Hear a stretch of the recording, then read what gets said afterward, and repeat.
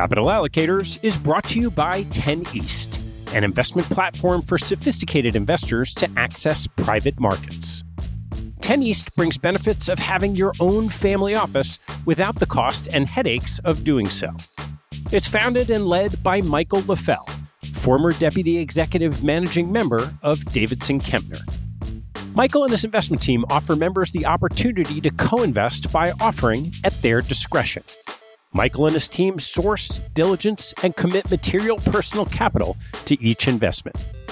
The opportunities shared on the 10 East platform offer exposure to private credit, real estate, niche venture and private equity, and other idiosyncratic investments that typically aren't available through traditional channels. The principals have over a decade track record of investing in these types of exposures across more than 350 transactions.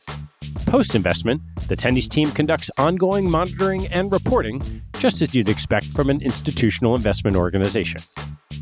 I've known Michael for about a decade, and after becoming impressed by the quality of 10 East offerings, its research process, and high-quality investment team, I became an advisor to the organization and investor in multiple offerings.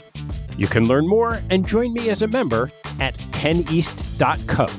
That's the number 10, east.co.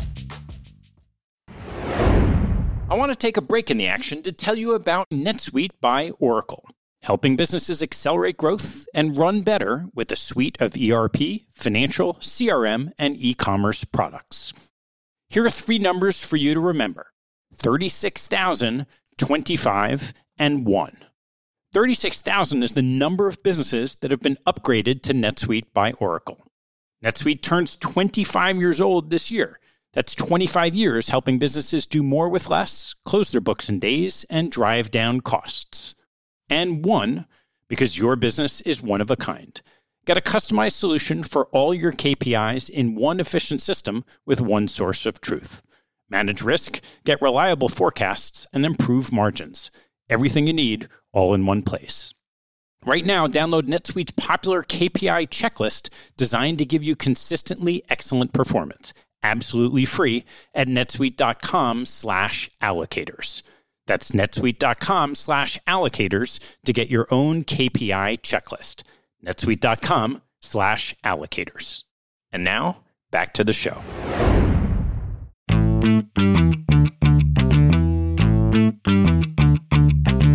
Hello, I'm Ted Seides, and this is Capital Allocators. This show is an open exploration of the people and process behind capital allocation. Through conversations with leaders in the money game, we learn how these holders of the keys to the kingdom allocate their time and their capital. You can keep up to date by visiting capitalallocatorspodcast.com. My guest on today's show is Tymer Hyatt, the Chief Operating Officer at PGIM, a $1.3 trillion asset manager across public equity and fixed income, private credit, real estate, and alternative strategies.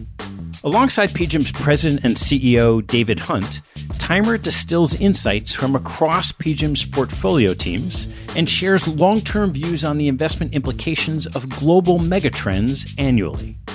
Their most recent megatrends piece, After the Great Lockdown, is the subject of our conversation. We cover Tymer's lessons from academic research in economics, management consulting, and working at Lehman Brothers through the financial crisis, PGIM's business, and the Megatrends series. We then turn to the latest Megatrends piece and discuss the impact of the pandemic on supply chains, inventory management, waitlist firms, commercial and residential real estate, remote work, and purposeful firms. We close with a discussion of investment opportunities coming out of the pandemic. If you're as intrigued as I was, you can see all the previous Megatrends reports at pgim.com. Please enjoy my conversation with Tymer Hyatt. Tymer, thanks so much for joining me. It's a pleasure to be here, Ted, at least virtually. Yeah. Why don't we just start with your background and how you got to the seat where you are today? I've been in a bunch of places. I spent about 40% of my life growing up in Pakistan, then spent the next 20% in the UK, in England, And then I've been in New York since about 2001, so the last 40%. So straddled all continents.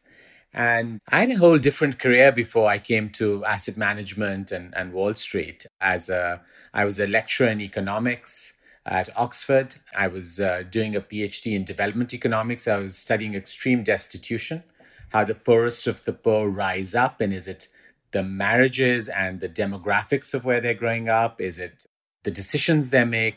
The entire other end of the spectrum between poverty and wealth. And made a transition or a transformation almost at some point from that world of academics and Oxford and tutorials to McKinsey consulting, asset management, and where I am now at PGIM. I can't let you go without trying to understand, what did you find in your academic research?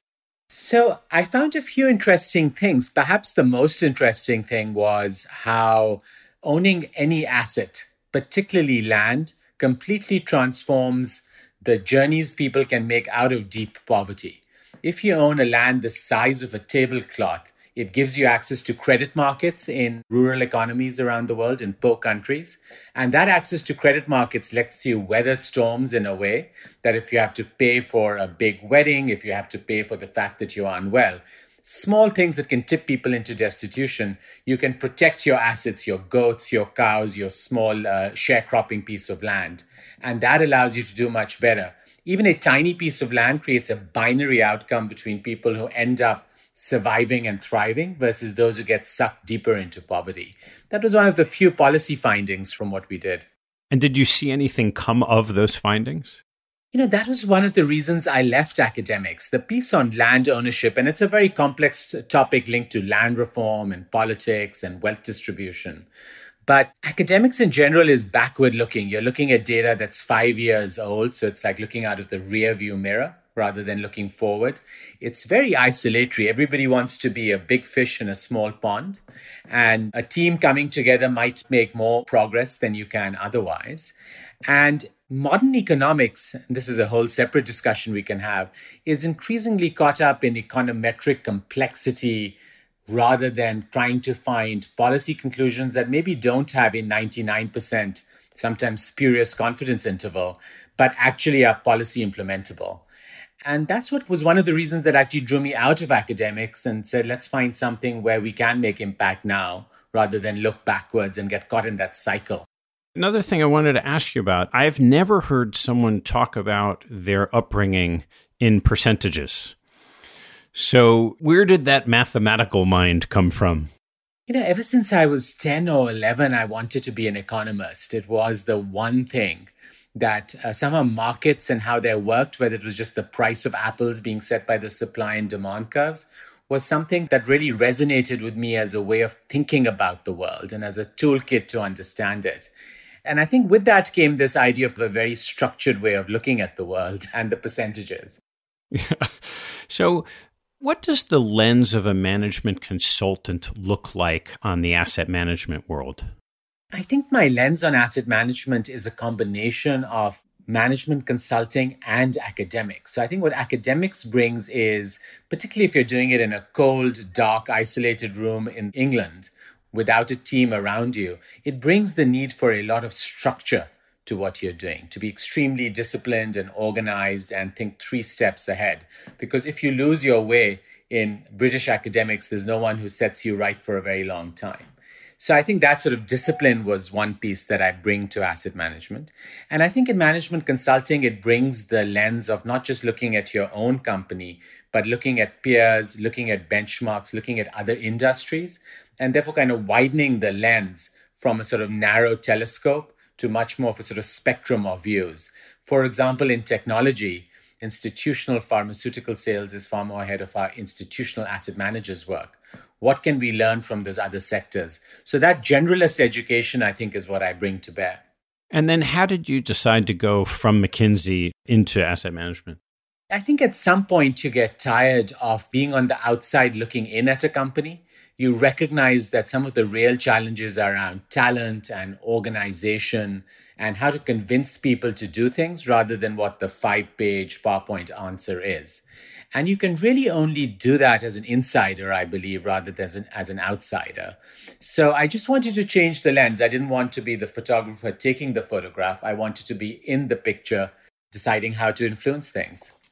And what was that first step outside of McKinsey? The first step outside of McKinsey was Lehman Brothers. An interesting choice in 2006 when I joined them. But a company that had both asset management, they owned Neuberger Berman in those days, that had the capital markets business, that had investment banking, and had a team of strategists that were doing quite a lot of interesting work going into emerging markets. If you recall, back in the day, Lehman had, for the first instance, nearly had a liquidity crisis when Russia happened in long-term capital management. And therefore, there's a wariness around emerging markets, which of course had come a long way by 2006. And we spent a lot of time thinking about what do we do in China, what do we do in emerging markets, how do we structure joint ventures around the world. And that seemed like an interesting growth journey at the time. So were you there through the collapse? I was there through the collapse and beyond the collapse. And I think what doesn't kill you makes you stronger. I actually learned some of my most valuable lessons at Lehman Brothers.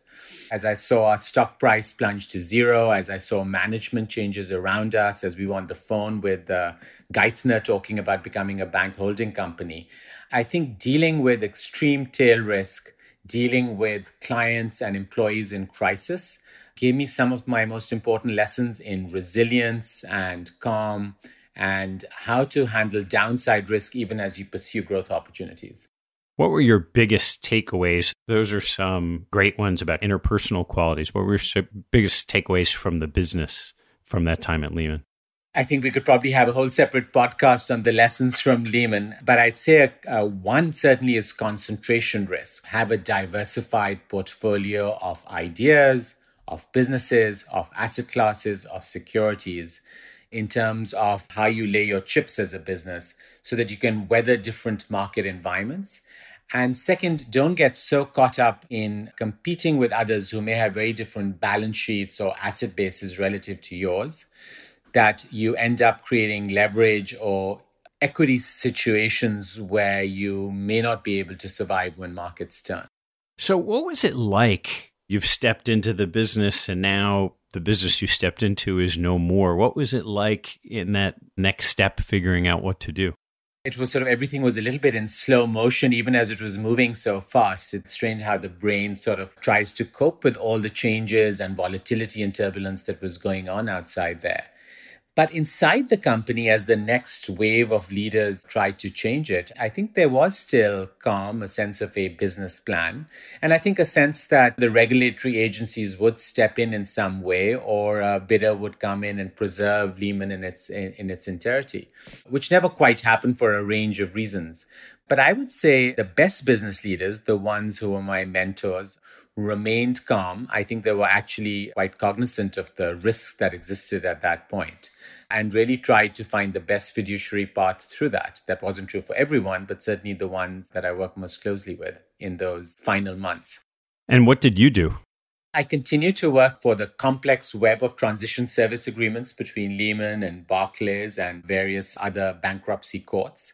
And then, having transitioned most of those topics to the next generation of Barclays leaders, I moved to Credit Suisse and to the CSAM, which is the asset management business at Credit Suisse, and ran product development and strategy for them globally. Credit Suisse is very international. Obviously, the big hub is Zurich, and managed products around the world for Credit Suisse's asset management business. And how long did that last before you found your way to PGIM? I was at Credit Suisse for about 5 years, and we transitioned from moving out some of our smaller long-only businesses that we sold to Aberdeen into more of an alternative-centric boutique in the US and focusing our European efforts mainly on private banking in Switzerland and Germany. And I had a great run there. I think I learned a lot around product development discipline. It's not just about launching new products, but what is the tail of products that haven't worked? Be proud of your failures, but also end them when you need to. And PGIM was at a very compelling point when I joined roughly 7 years ago. It had weathered the global financial crisis, but was still a very US-centric business in terms of mainly serving defined benefit pension plans in the US. a few of our underlying multi-manager businesses had stepped into other regions. And there was a real desire by the senior leadership team to globalize the business and make it a truly international business. And that's not just about sourcing clients in other countries, but about where our talent was, the investment strategies we offered. And that seemed to be an extremely exciting growth journey, and I wanted to be part of that. Why don't you touch a little bit on the history of PGIM, which is just this phenomenal organization that maybe may not be as well known despite its size? We are trying to change it, but to some extent, it is one of the sort of best kept secrets in asset management among the top 10 asset managers. So we have about 1.3 trillion in assets, largely third party. 80% of our fees come from third party clients, institutional and retail. And we are organized as 7 different businesses, each with a fair degree of autonomy and each focused on a single asset class. So it's a craft business at the level of each underlying business, focused on a single asset class with investment professionals whose cultures, while they have some common themes like long-termism and risk management discipline, are quite different. We have a quant business called QMA, where you have people who I'm sure love Star Trek and sitting in their t-shirts writing code. And then you have our private debt business, one of the largest in the US and Europe, where you have people who are credit analysts and thinking about borrower relationships and originating assets across the country. Very different temperament. And we celebrate those multiple investment cultures as long as at the center of each one is an institutional or retail client and meeting those obligations to them. But the origin of all this was first the general account of Prudential back, 70, 80 years ago and managing their money. And in the late 1990s, John Strangfeld, who later became the CEO of Prudential, but was the head of PGIM at that point, said to really get the best investment performance, I need a team of investment talent that is the best in the industry at generating institutional quality investments. And for that, I need to build a third-party business. Because to get the best talent and to have somebody who doesn't just hire you, but can also fire you when you underperform, you need third-party clients. And I was reading the first documents from the 1990s that said, we might have some success with defined benefit plans. It's going to be small. There are many competitors. Now we serve pretty much the vast majority of the top 100 pension plans in the world. And John also built this as something that has scale, but also depth. So we try and do both. We have these craft asset class boutique managers, but we also try and leverage the power of being a 1.3 trillion manager and the increasing number of areas where scale is critical and where the power of being at that scale really helps us with clients and in making investments that others really can't afford to make. We could go on, and maybe we'll have to sometime talking about all the intricacies of PGIM as a whole. But what I really want to focus on is part of this series you've been involved with called Megatrends.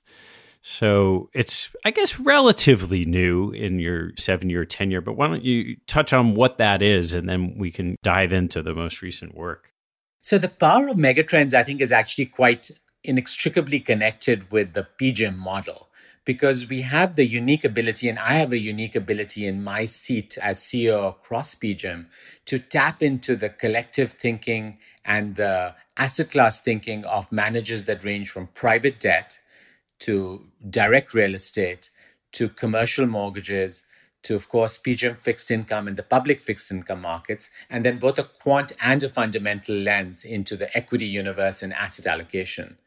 So we wanted to take themes where we could bring all these researchers and portfolio managers together and say, let's look at big secular trends that may not change the world in 6 months, but will certainly influence what the investment landscape and opportunity set looks like over 3 to 5 years, and the risks, and get all their perspectives. And that means we are not trying to sell a particular position. We are capturing our best ideas across public and private markets, equity and fixed income, and real assets.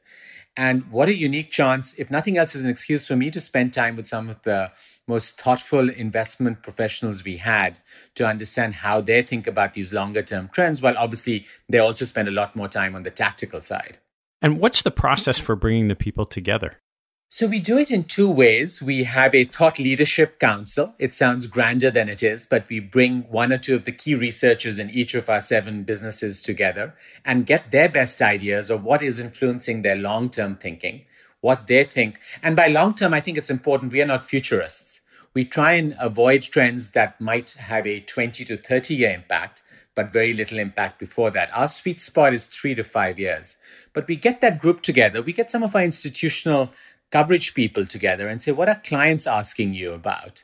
And that leads to a short list of 5 or 7 ideas. And every year we take one idea and bring all these investment professionals in one-on-one in-depth interviews, and then collectively to debate them when there's a bid ask in views. There's no single house view at PGIM. There's a multitude of views, which is one of the power of the models. We've had Nobel Prize winners, IMF economists, others jump in as well and share their perspectives too. So it's kind of a combination of the external and the internal. And then how do you distill all that information into one of these papers? Many, many weekends. And I think it brings back the power of my lonely years writing my PhD thesis and trying to add structure and logic while still reflecting the diversity of views. But I think the key lens we take is what would the chief investment officer of a sovereign wealth fund, major pension plan, public or private, an endowment, what would be on their mind? And we try and apply that CIO lens to how they would navigate the issue. And that's kind of the frame for writing. And is the cadence of this intended to be once a year? Sometimes we get excited by other topics. So when a range of nationalist leaders rose across the US and Europe, we did a report on the ongoing tussle between sovereignty and nationalism and who'll win in the short term, which was nationalism, but why we think there's still lots of reasons why globalization ultimately will prevail. This year, with the COVID crisis and lockdown, we did a report not on all the very important tactical steps that market participants need to think about right now, and on the alphabet soup of recovery parts that they're focusing on, U, V, W, but more around once the crisis is over, once the great lockdown is over, what will happen next? And that also was a special report because we were working and continue to work on climate change as the next big megatrend we are discovering. Obviously, these megatrends are also deeply interrelated with each other. So we're now getting a quite interesting body of work that has lots of cross-cutting themes, most of which are proving true. This most recent one you put out is called After the Great Lockdown. And why don't we walk through sort of what you found from these conversations with your team? So I think the most compelling single theme across the report is that the cost of doing business and building resilience in business has gone up in the underlying companies that we as asset managers look at, whether it's private or public, the debt or equity of these companies. And that's for a variety of reasons. The first of which is supply chains. And we believe supply chains will actually barbell or bifurcate in 2 different directions. The current model of finding the cheapest cost location, often China, in which to place your globally linked supply chain will change. It was already changing because of the trade war and rising labor costs in China, but that's going to accelerate into 2 models. On the one hand, you're going to have a bunch of companies that will remain committed to globalization, but will now have more redundancy and resiliency in supply chains that are in multiple locations. Places like the Philippines, Vietnam, Bangladesh, Mexico will gain as a result of that kind of second location as they scale back in China and scale up there. And the second group of companies, and even beyond the sectors where governments will intervene, like medical supplies, will reshore. That's partly because automation has lowered the cost of coming back, partly because, in some way, the human psyche does believe it's easier to keep track of your supply chain if it's in Arizona versus 10,000 miles away. And they'll reshore into Canada for the US companies, into Canada, Mexico, and back into the US, or for European companies into Eastern Europe, or back into their home markets. And while automation brings some savings, costly, these are more costly than they would be otherwise. So the cost of doing business will go up, first of all, because the supply chains bifurcate in 2 directions, both of which increase expenses. On that first part of diversifying, let's say, away from China, though it's not necessarily that specific, how does a company determine what's sort of the optimal amount of diversification? Ultimately, over the long term, it'll come down a little bit to how equity and debt investors perceive the cost of additional resilience. We believe in the medium term, investors will be willing to give up some of the upside of the leanest possible supply chain for a more resilient supply chain that can weather other tail risks. Most of them are knowable that might strike in the future. And while not all of them are preventable by having a multi-location, more redundant supply chain, some of them certainly are. And our belief is that investors will value that more and diligence that more. And therefore, companies will be willing to invest because they'll be rewarded in their valuations for that. I think a key thing here is it's not just about manufacturing. This is also about food supply chains. We saw how the lack of ability for migrant workers from North Africa or Eastern Europe to come to Europe affected food supply chains there. America was trying to barbecue with potentially a shortage of beef burgers right here. And then even in the services sector, as Ireland and India went into lockdown, it became quite hard for some people to kind of have their call centers and other places operate effectively. So this is going to actually impact all sectors. And I think there will ultimately be the right balance between what is too much redundancy and what will investors ultimately value as the right level of downside protection. What are some of the other issues that companies now have in their supply chains that they might not have appreciated before? Well, I think in supply chains, one other was just knowing what's your second level of supplier. So you may know your direct suppliers, but who are your suppliers to your suppliers? And that brought about a third piece, which is, have you digitized your supply chain? Do you have at your fingertips, perhaps from where you're stuck on a remote working situation yourself, able to understand where things are in the supply chain, what's working, what's broken? And I think investments in digitizing the supply chain and doing more due diligence of second order supply chains will grow. And many of these supplies are shared. So I think increasingly companies will think about what are the lower order parts of my supply chain that I want to make sure don't go bankrupt just because another company might have stopped using them. Some of this change in digitization and automation, there's been this big wave towards just-in-time inventory management. How have you thought about that lens on supply chains and running businesses? So we divide the world into two kinds of goods, perhaps somewhat simplistically, but I think usefully. We think on the consumer goods sides, the goods you and I and others listening to this podcast might purchase, there is a lot of substitutability. So you can use office-grade toilet paper if residential toilet paper is in short supply. If you can't get your beef burger, maybe you can get a lamb burger. If you can't get Diet Coke, maybe you can get Diet Pepsi. So there is a lot of substitutability in the consumer side. And there we think just the increasing use of big data and data analytics to predict consumer demand and actually reduce the amount of inventory will be a more powerful force than the fact that there were shortages in certain areas. Further up the chain in manufacturing and capital goods, where substitution is much harder, you can't suddenly find another door handle for the car you're manufacturing if your door handle manufacturer has supply chain issues or is under lockdown. We do feel that the parts that are used to manufacture the end product will get more robust. And perhaps companies are thinking they went a little too far down the just-in-time spectrum and they need to be a little further on the just-in-case spectrum as well. You know, it feels like another dynamic, certainly in the markets, has been this bifurcation of these tech giants who have outperformed in the worst part of the pandemic compared to some sort of old line businesses that struggled with these supply chain issues. I know you've talked some about this concept of a weightless firm, and I'd love you to flesh through what that means, both coming out of the pandemic and then also what it means as a megatrend on its own. Maybe as a megatrend on its own first, we have seen firms that focus on intangible assets, software, data, algorithms, design, R&D, succeed and thrive.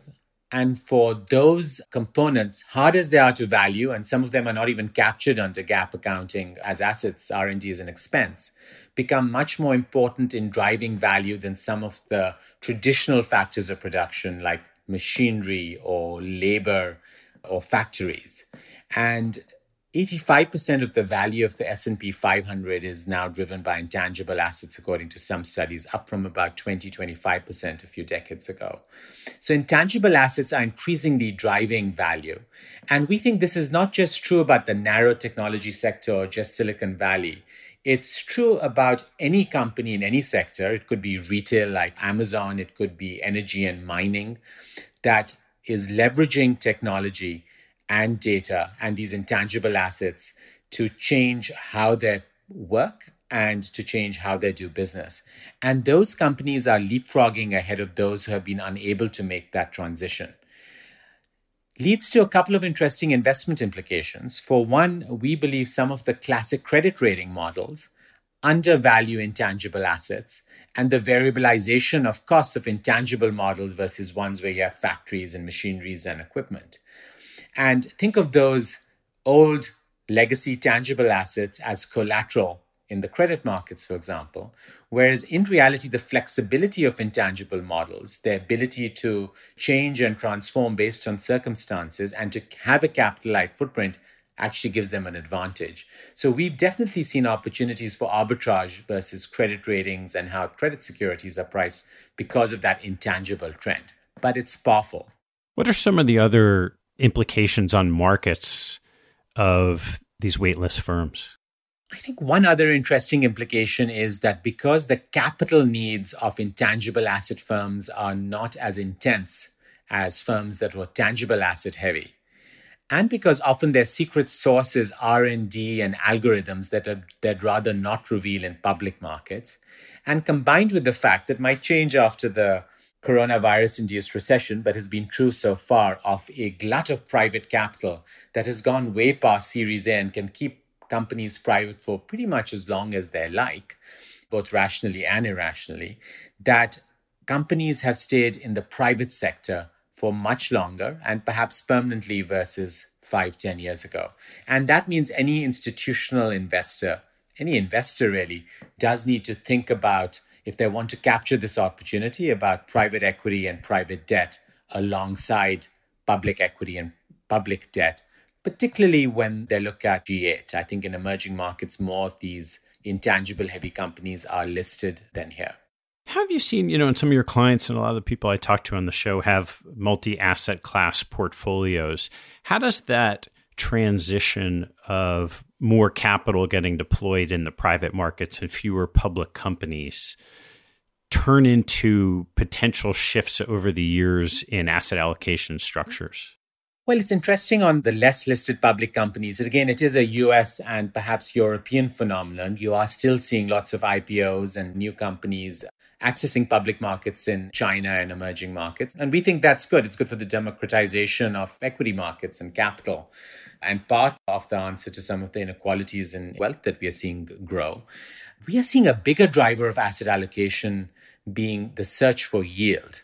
And that search for yield is driving people to higher risk products within public markets. So do you think more about emerging market debt rather than investment grade debt, as an example?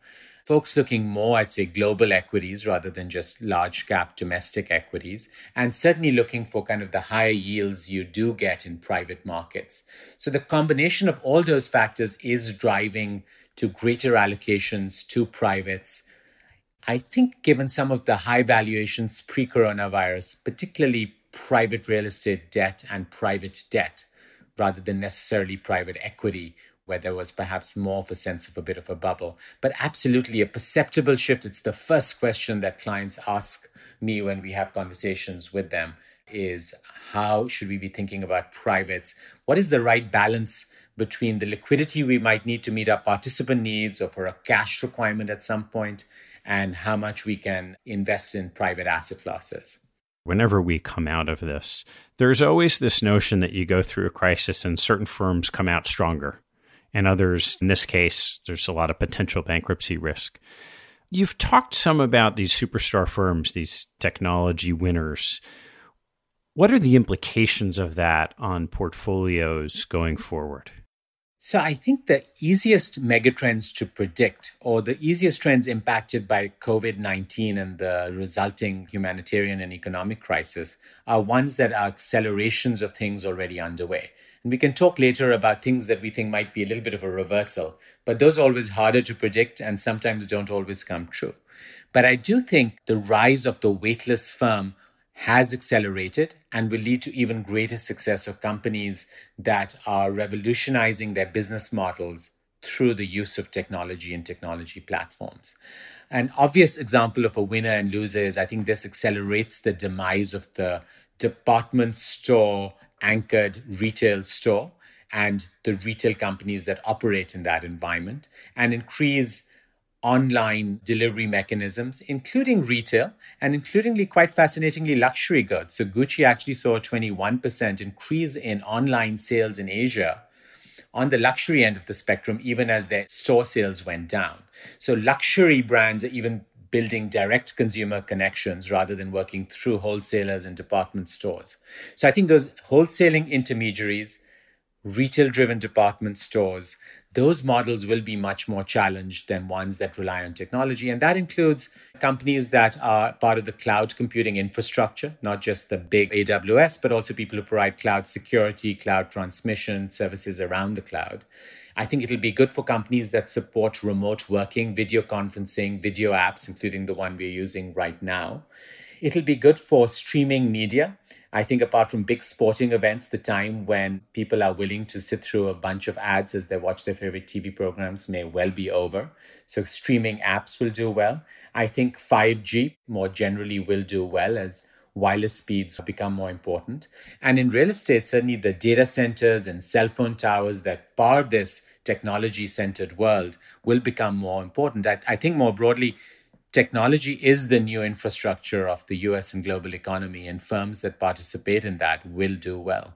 One of the things people are talking a lot about through this pandemic is what the future looks like of real estate, particularly, say, commercial real estate, but also residential. And I know that's one of the after effects of the great lockdown you talked about. So I'd love to hear your perspective on all things real estate. Absolutely. So maybe let's do a quick asset class tour within commercial real estate. I think in terms of accelerating trends, the trends to logistics and distribution facilities, particularly those supporting the last mile delivery of goods and products to consumers around the world, will grow.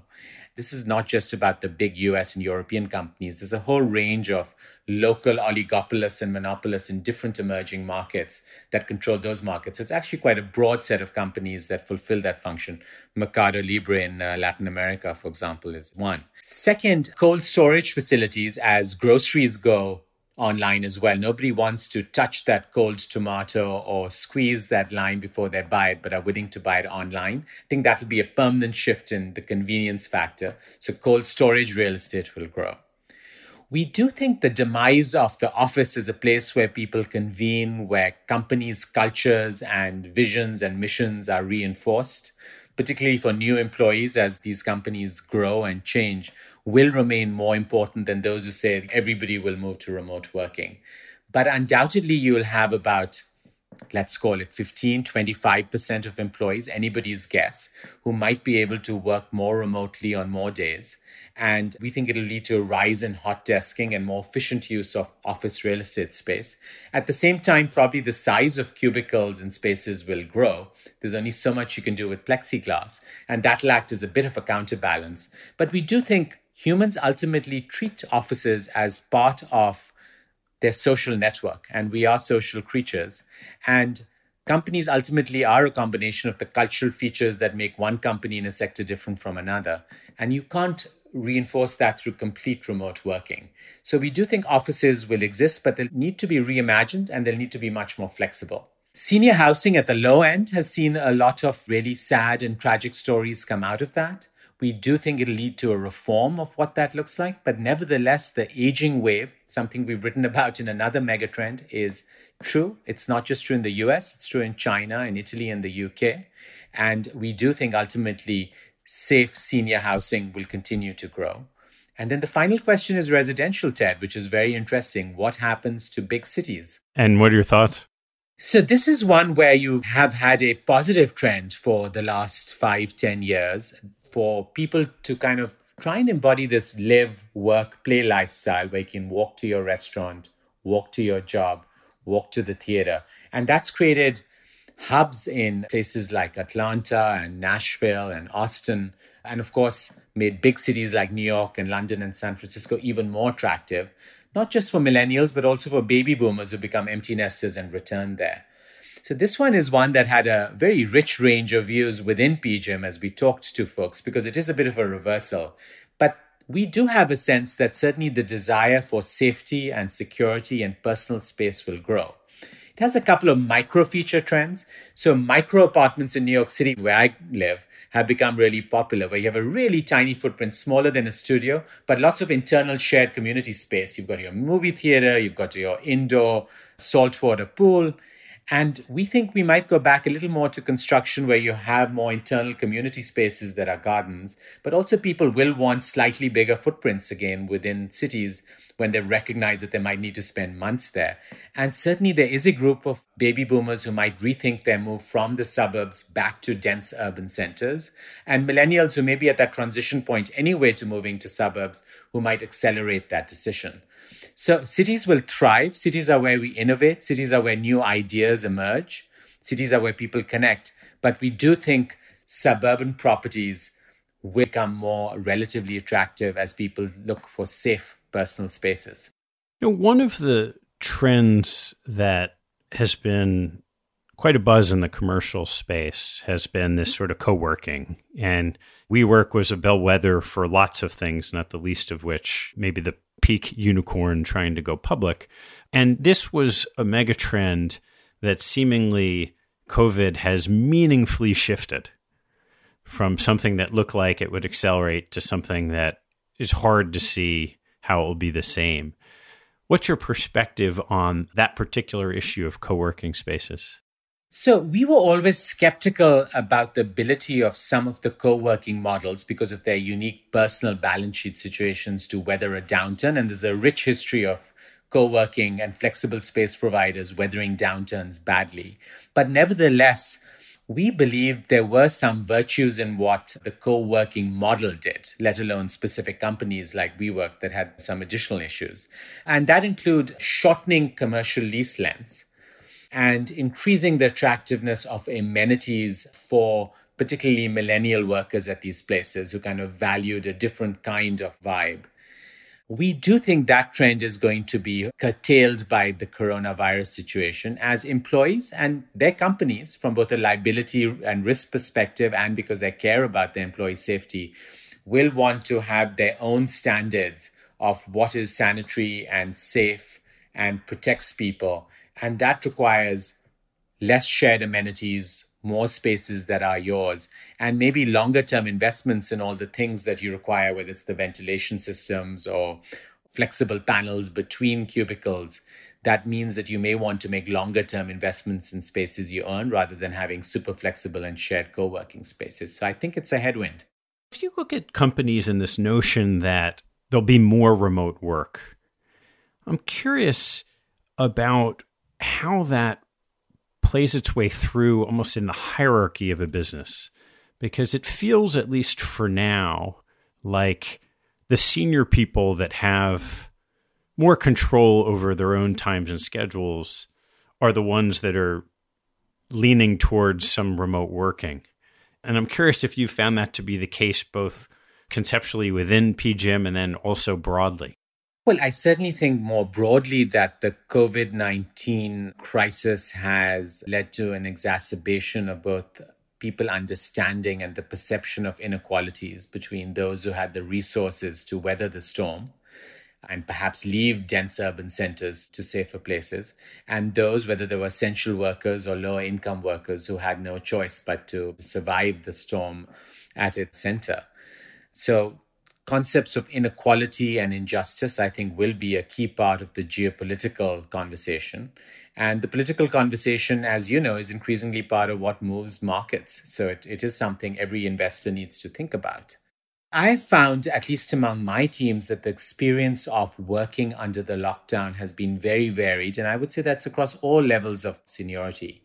Some people have really found the absence of the commute, the ability to spend time with their kids, having meals and discussing what's going on in the world, actually quite refreshing. They miss their colleagues. They miss what one of them said was a 3D view of the world rather than the 2D view through Zoom and WebEx and so on. But they have found that quite empowering. And others really miss that connectivity, the ability to swing by someone's office and have a quick chat, maybe go for a drink with colleagues afterwards, and itching to be on planes, on trains. They aren't because They want to, keep societies and communities safe, but that's their desire. I think it cuts through all levels in seniority. And we'll end up, I think, with a new equilibrium where there'll be a range of employees in roles that perhaps don't require them to come in every day, who will say, I can be as effective and as productive even if I work remotely 2 days a week, or if I spend more time visiting my clients or real estate properties rather than coming into the physical office. I think the office and work have been untethered, and I think that will be permanent for some group of people. And I think the transaction costs, the complexity of figuring out how to log into a video conferencing system, which never quite worked perfectly when we were all in the office, but now is working remarkably well because people have invested the time to figure out how that works. Those transaction costs, while they're small, really prevent new behaviors. We've spent that money. We've taken that cost. I think that'll lead to some permanent changes in how people value remote working. How do you think that the management of companies will consider going forward this, let's call it inequality that has exacerbated over time? And now moving forward, you mentioned earlier ESG as a potential paper. Just sort of thoughts on that whole movement. So as part of the Future Means Business, our megatrends that talked about kind of big ways corporate archetypes are changing, one of our trends was the purposeful firm. And we argued that Milton Friedman orthodoxy, that shareholder value maximization is the only thing a company should care about. Whether you agree with that view or not, companies can no longer afford to be perceived to be following that philosophy. And some of them are walking the walk, but all of them are talking the talk. But they all recognize that there's a much broader alliance of stakeholders, their own employees, their customers, regulators, the communities in which they operate in, and they need to be seen as considering the views, the rights, and the responsibilities to that broader community. And I think that is one of the reasons that you've seen with some of the current unrest around racial injustice, around some of the inequalities laid bare by the pandemic-driven crisis, that you've seen corporate leaders come out publicly and voice their support on these issues. It is something that many of them personally believe passionately about, but it's also that moment in the zeitgeist when increasingly corporations are being looked at not just to maximize shareholder value, but to represent the coalition of stakeholders that their companies work with and partner with. And I think you're seeing it, and I think it's a good thing. You touched on investment implications of this, and I've just done this whole series on ESG and sustainable investing, and curious your thoughts of how this plays through in the markets over time. I heard the series on ESG, and I'd encourage everyone interested in ESG investing who integrate ESG into their investment process to listen to it. It was fascinating. So I think it's extremely complicated is the first thing to bear in mind, because there are multiple layers of obfuscation that happened. First, we talked about the company itself, the end company you might be investing in. Many of them will talk the talk, but not walk the walk. It's a marketing and media exercise in some cases rather than a real exercise. And you've got to find metrics that actually tell you which companies are actually taking real actions that are going to have tangible impacts on ESG rather than merely making it part of a marketing machine. And there are things like how many pollution incidents you've had, actual stats on diversity and so on that can give you a sense of that. The second layer then is, even if a company is actually doing something, does it have a material impact on their investment return? Does it affect valuations? There might be very good social things a company is doing that the market is not yet rewarding, or that improve the social well-being of a company, but may not improve its valuation outcomes. And then if you're an ESG investor, those are great things to invest in because you've made sure they're tangible and real and you care about them intrinsically. But you might also want to separate out things that are material movers of valuation. Things like board governance, for example, that has lots of empirically proven ability to change things. Things like climate responsibility that might create litigation risk and therefore affect long-term value. And you might want to separate out those material factors. And then for those material factors, you wouldn't want a separate ESG process sitting off on the side. You'd want to integrate it deeply into your investment process because it affects value and it's material to value. Then it must be part of your core process, regardless of whether you're a deep ESG believer or not. So that's kind of how we bifurcate it. And then finally, asset managers themselves can greenwash. And as an end investor, you need to see, in addition to kind of the walkers versus the talkers, versus the material factors versus the factors that socially matter but are not material for valuation, whether the company has integrated it, how much is the company greenwashing their results versus truly has an ESG process that's integrated into the core of how they make investment decisions. For those who walk through all those four hoops successfully, we do think, particularly for long-term investors, there's real value in some of the factors that underpin ESG, which is a broad term that includes things that move the needle and things that don't. And what are some of the ones you think are the most impactful? I mentioned board seats as one, but an interesting anecdote is that QMA, our quant business, did some great analysis on what is considered a linear relationship where, very mature boards are considered to be less dynamic than new boards. And in reality, when you explore the valuation relationship between board length and tenure and valuation, it's a curve relationship where very new boards might reflect a lot of flux and change.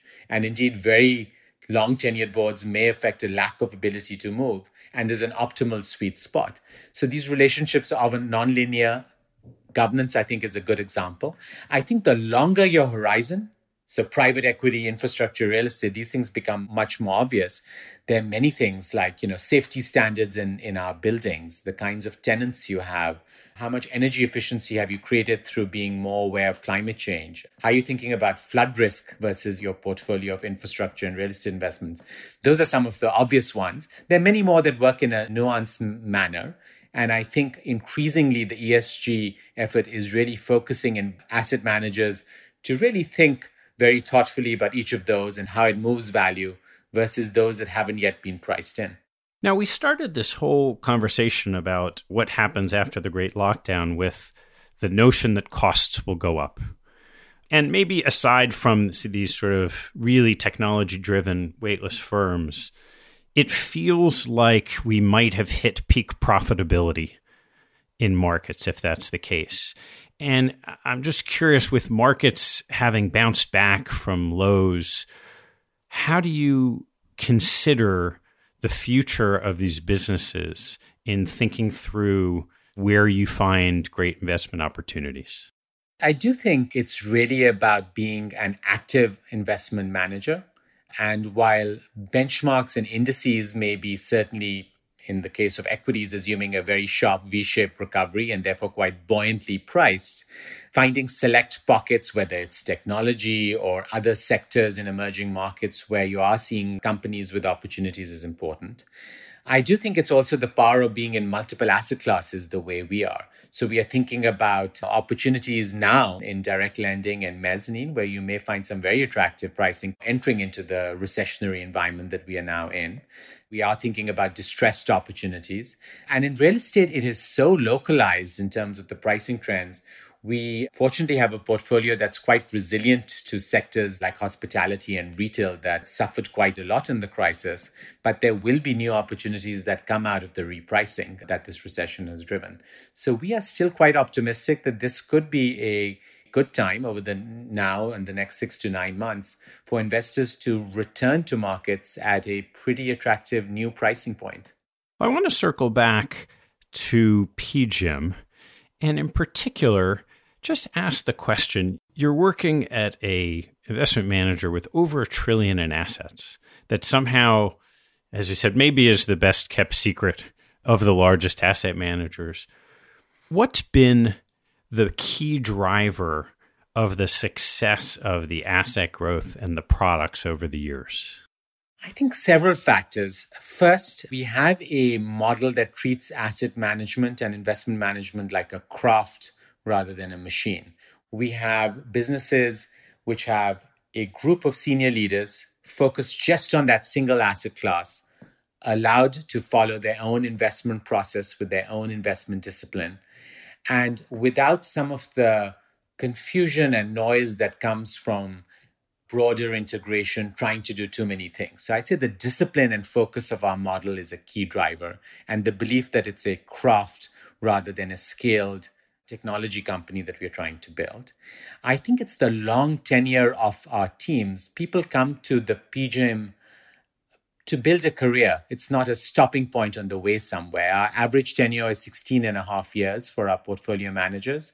That allows them to work well, not just remotely during the crisis, but have really intense, rich debates and come to the best answer because they've known each other and they've worked through different cycles and market environments. So the pattern recognition is much longer.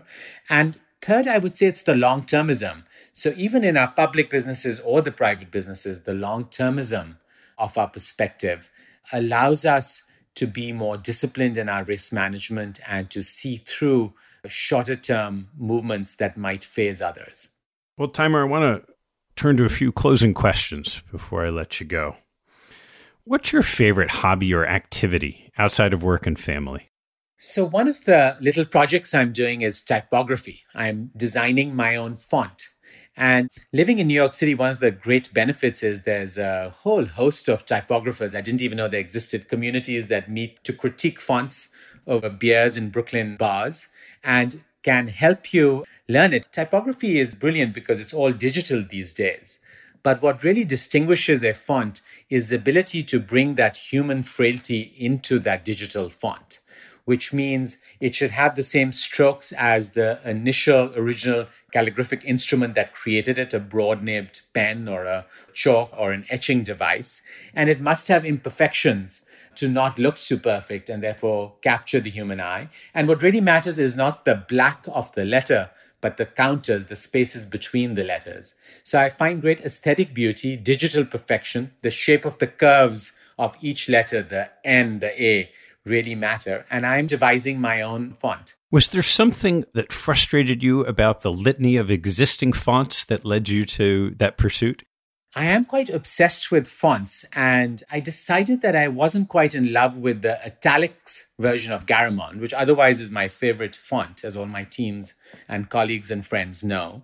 And I tried to just change the italicization of Garamond and discovered that that's like adding a mustache to the Mona Lisa. Typographers frown on that. And so I had to turn to the drawing board and start a multi-year labor of love of beginning my own font using a range of incredible new digital tools that exist to do that, but also sketching out these letters. All right. Well, you may have answered this next one, but we'll try it anyway. If you started your career over today, money was no object, and you couldn't be an investor or an academic, what do you think you'd like to do? So it wouldn't be typography because I think I only have one font in me. It would be to set up a restaurant. I'm a big cook. And I think while I realize the financial risks of a restaurant, given that your question says money is no object, I would take one of the upstate New York highways, the Taconic Parkway, find an old diner that might be in bankruptcy, one of those beautiful buildings with red roofs next to a gas station, and convert it into a 16-seat restaurant that still serves, cheese sandwiches and burgers during the day, but becomes a small omakase restaurant with a tasting menu with local ingredients in the evening. And spend my time designing craft cocktails and coming up with locally sourced ingredients and experimenting there. Well, here's a new one. What new habits have you developed during the pandemic? And we can go good and bad. And when we get to bad, just to be open about it, I have developed a daily habit of eating Fruit Loops, which is my Corona vice, if you will. We probably all developed a few Corona vices, but in the same spirit, I would say one has been a slight obsession, which sadly is not unique when I look at people's Instagram feeds, of baking banana bread and experimenting with different versions pretty much every second or third day. So I made one with hazelnuts instead of walnuts. I've had rum-infused raisins. I've crushed the walnuts to create a walnut flour instead of normal flour for a gluten-free version. So I think it's getting a little dangerous as a habit. And then a little bit of binge watching of television on weekends, particularly when it was a little cloudier and rainier in March. And my latest one is a book that I could never read called My Brilliant Friend, but that's been turned into an excellent HBO series about female friendship and two women growing up in a small Neapolitan town in the 1950s, and then it continues beyond that. That is just brilliantly done. What's your biggest pet peeve? My biggest pet peeve is probably sloppy grammar and extra apostrophes where they don't belong, capitalization in the middle of sentences. I already mentioned I prefer Garamond to non-Garamond, but things like that lead to sloppy writing really irritate me. How about your biggest investment pet peeve? My biggest investment pet peeve is probably an over-reliance on trading algorithms and backtests that lack a foundation in underlying theory. Probably comes back to my academic roots. But while I believe big data is absolutely part of the answer, and there's a lot of data analytics to do, I think you always want to be able to tell your clients when your particular source of alpha will work and when it won't work. And you can only do it if you truly understand the underlying mechanism rather than find spurious temporary correlations. Unfortunately, there's a lot of that going on. What teaching from your parents has most stayed with you? I think what I value most is that they didn't try to make me images of themselves or better versions of themselves to fulfill goals in their lives that they didn't achieve. But they let me be myself. They let me indulge, often adding some guardrails and discipline around it. But they let me indulge in my discipline and trusted me. And I think I learned from that even in teams, let people be passionate and do what they want most, and that's what's most successful. There shouldn't be versions of Timer, but versions of themselves. And bringing those together in a team, that diversity of thinking is what's most powerful. And I think I learned that from my parents. Terrific. Timer, last one. What life lesson have you learned that you wish you knew a lot earlier in life? Absolutely, that cut the bait sooner than I used to. I valued optionality too highly. I wanted options. I sometimes overinvested in things where I should have seen the signals that this isn't going to work and cut that particular investment, that particular idea sooner. And I think it's not about being ruthless. It's about being disciplined, trying lots of things, but also cutting loose quickly when you need to is something I do much more now. And I think it's a good thing. I wish I'd done it a decade or two ago. Timer, this is fascinating. And I hope we'll do it again the next time your Megatrends comes out. Absolutely. We covered a ton of ground. It was just a fascinating chat from my perspective. Thank you for doing this. Thanks for listening to this episode. I hope you found a nugget or two to take away and apply in your investing and your life. If you'd like what you heard, please tell a friend and maybe even write a review on iTunes. You'll help others discover the show, and I thank you for it. Have a good one, and see you next time.